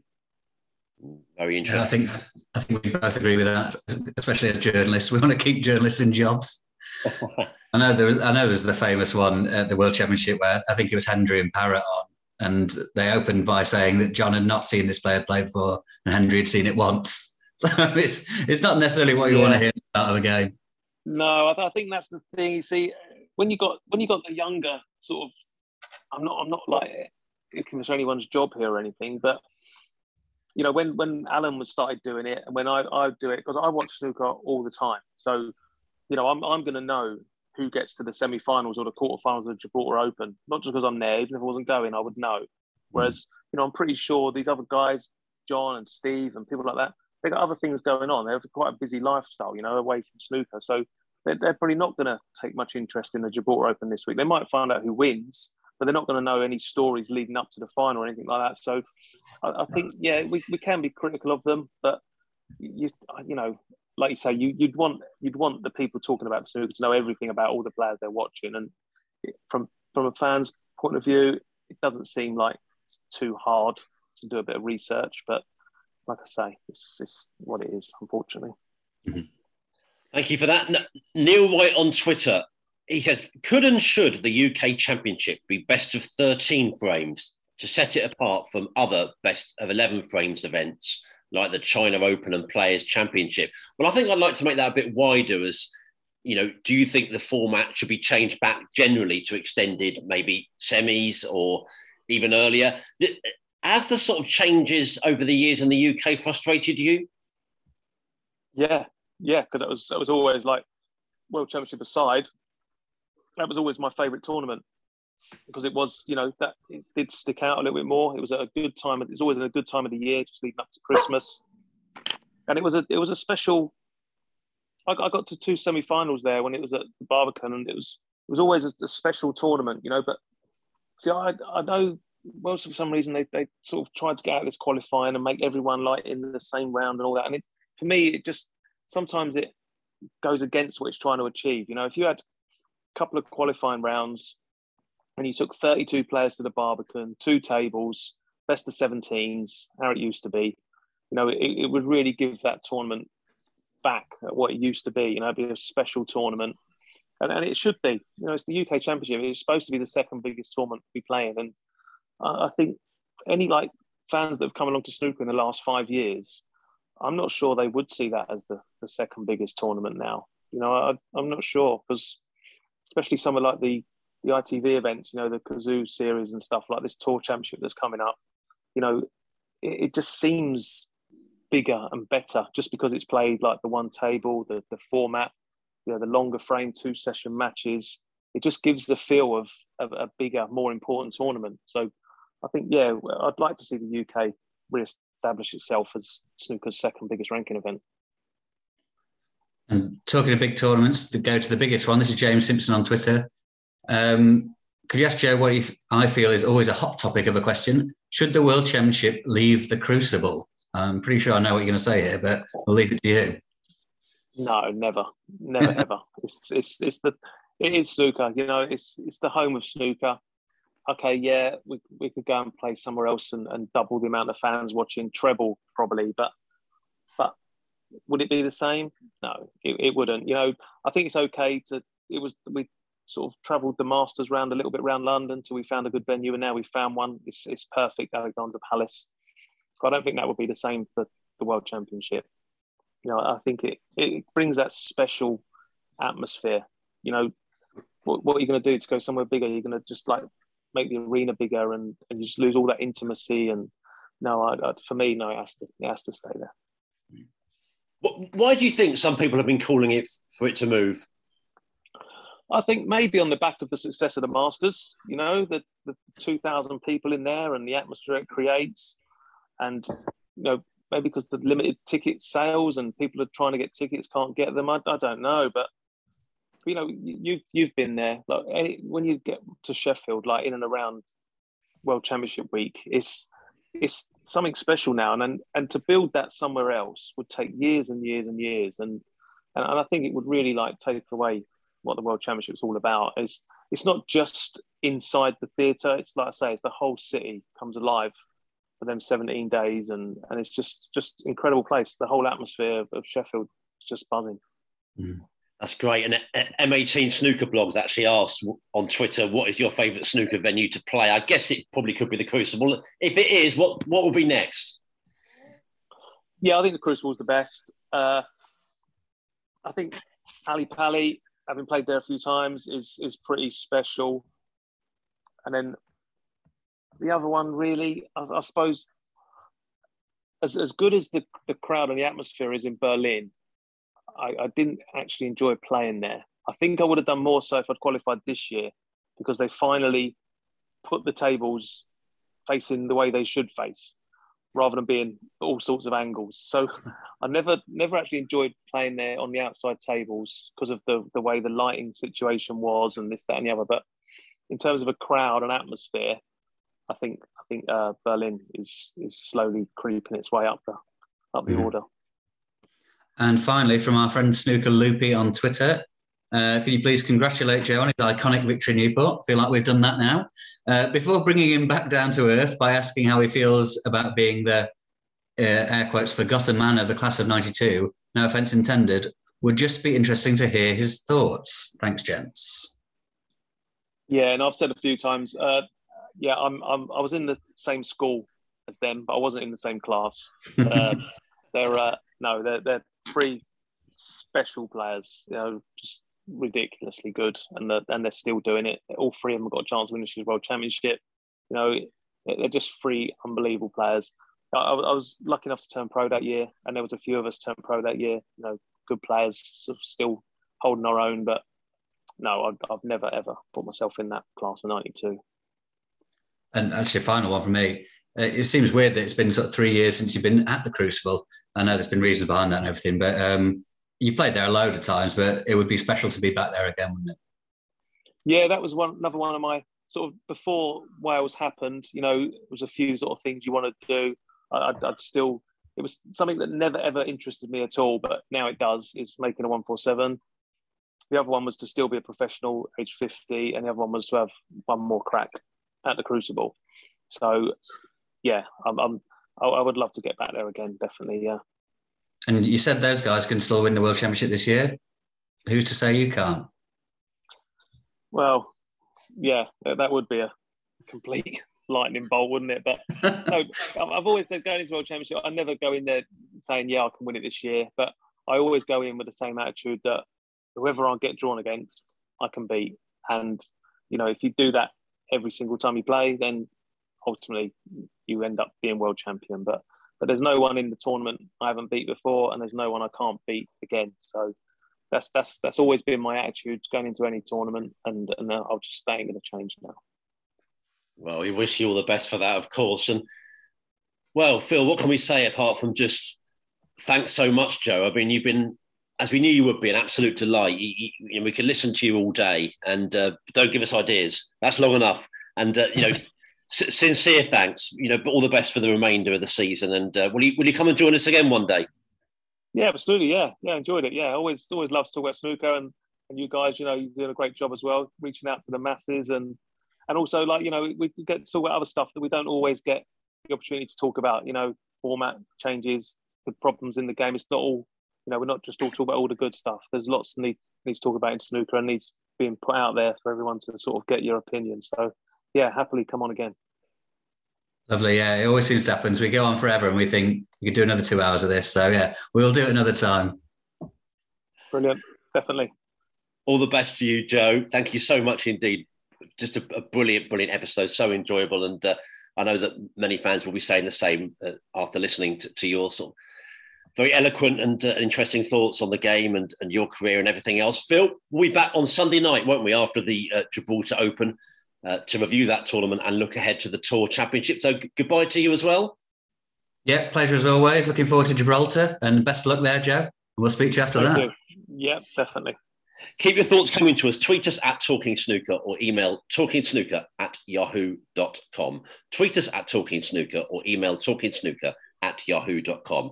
But for now, for this very special episode from Joe, Phil, and myself, cheerio. Sports Social Podcast Network. With the Lucky Land Slots, you can get lucky just about anywhere. This is your captain speaking. We've got clear runway and the weather's fine, but we're just going to circle up here a while and get lucky. No, nothing like that. It's just these cash prizes add up quick. So I suggest you sit back, keep your tray table upright, and start getting lucky. Play for free at LuckyLandSlots.com. Are you feeling lucky? No purchase necessary. Void where prohibited by law. 18+ terms and conditions apply. See website for details.